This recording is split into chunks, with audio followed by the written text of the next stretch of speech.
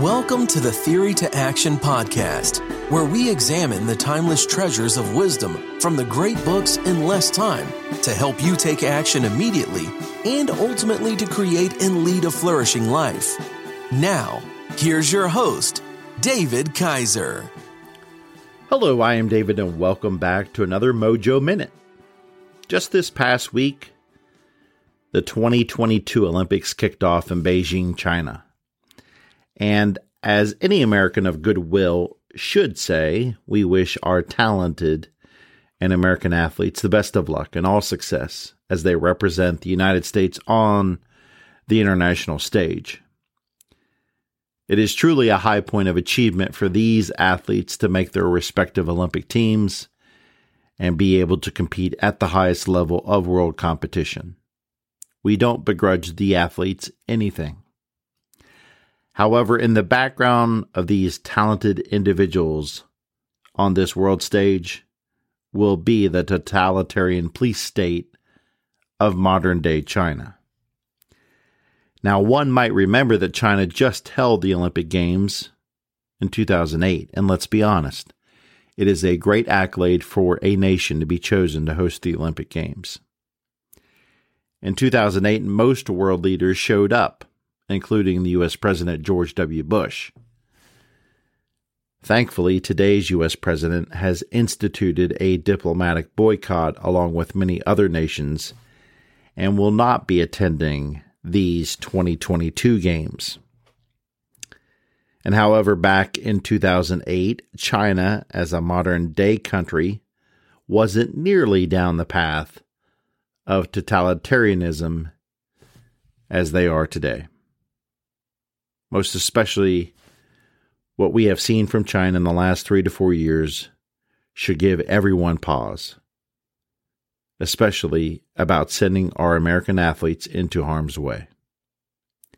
Today's China is so aggressive that the FBI has warned athletes to leave their phones and computers at home due to the high risk of having them compromised by the CCP, the Chinese Communist Party.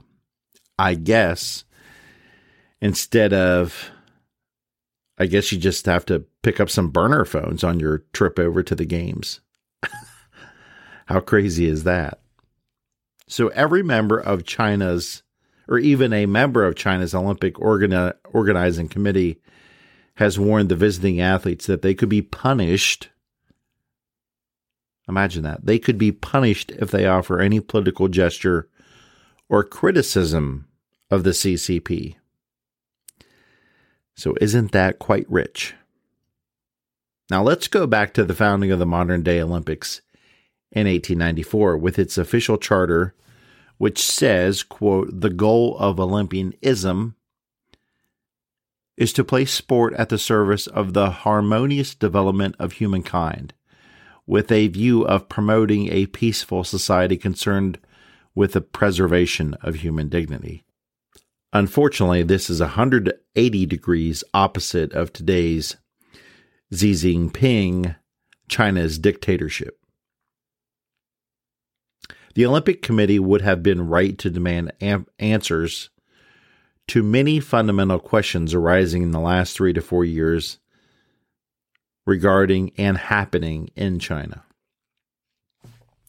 Perhaps they could have asked, "The international community is demanding of you, China, to allow foreign observers into your country to observe the conditions and conduct interviews around the question of some 40 reported, quote, worker camps where the Uyghur Muslim population has been and is still being persecuted.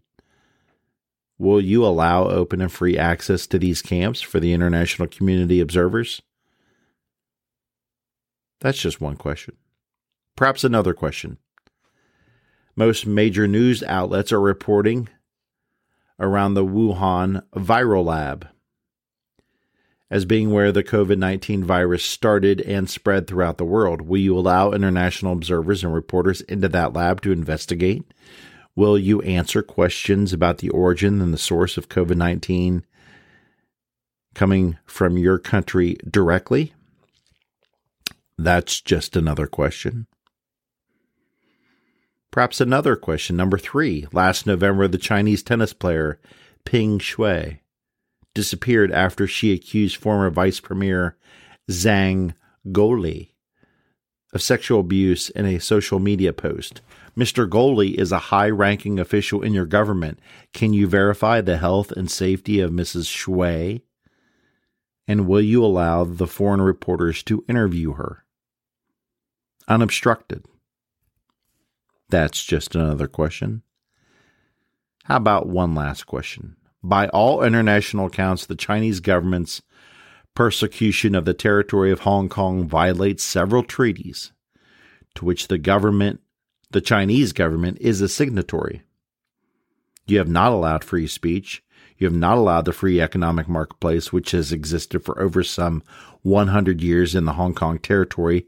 And by treaty, you have imprisoned many journalists that represent a free and open press, most notably Jimmy Lai. Can you verify Jimmy Lai's health and safety, and will you allow access to him from foreign reporters? Because we want to hear his side of the story. So in today's Mojo Minute, we always stress the importance of living a flourishing life. Now, whether as a person or as a nation, in doing so, we have to be willing to answer the hard questions, and even more, we have to be willing to demand the hard answers of ourselves and others. Most especially when these questions are vital to human rights and human dignity, such as is being abused and neglected in today's China. In 1936, the Olympic Games were hosted in Berlin's Nazi Germany, under the totalitarian rule of Adolf Hitler. Hitler's regime knew they would sweep under the rug all the violations of human respect, human rights, and human dignity that had been happening since the early 1930s, most especially to the Jewish population, as well as many other minorities. And tragically, Nazi Germany used those 1936 Olympic Games and got away with it. It was a form of propaganda, major propaganda. And then the world community was shocked and horrified in 1945 when viewing the Nazi death camps under that brutal regime that started in the 1930s, most notably 1935 and 1936. And the world community said collectively then, never again can we allow this.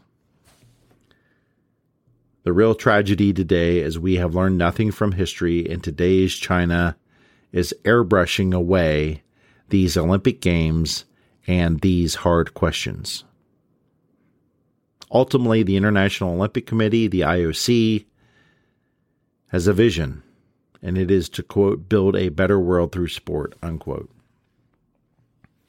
We wish all the athletes of all nations nothing but the best, but sadly, these games will be remembered for building a more dangerous world through not asking the difficult questions and demanding real and truthful answers.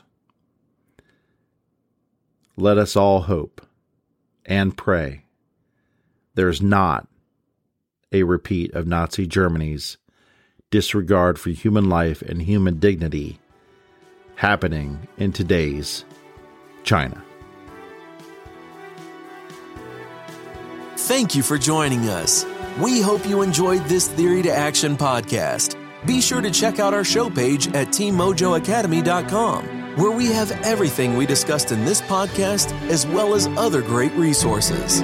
Until next time, keep getting your mojo on.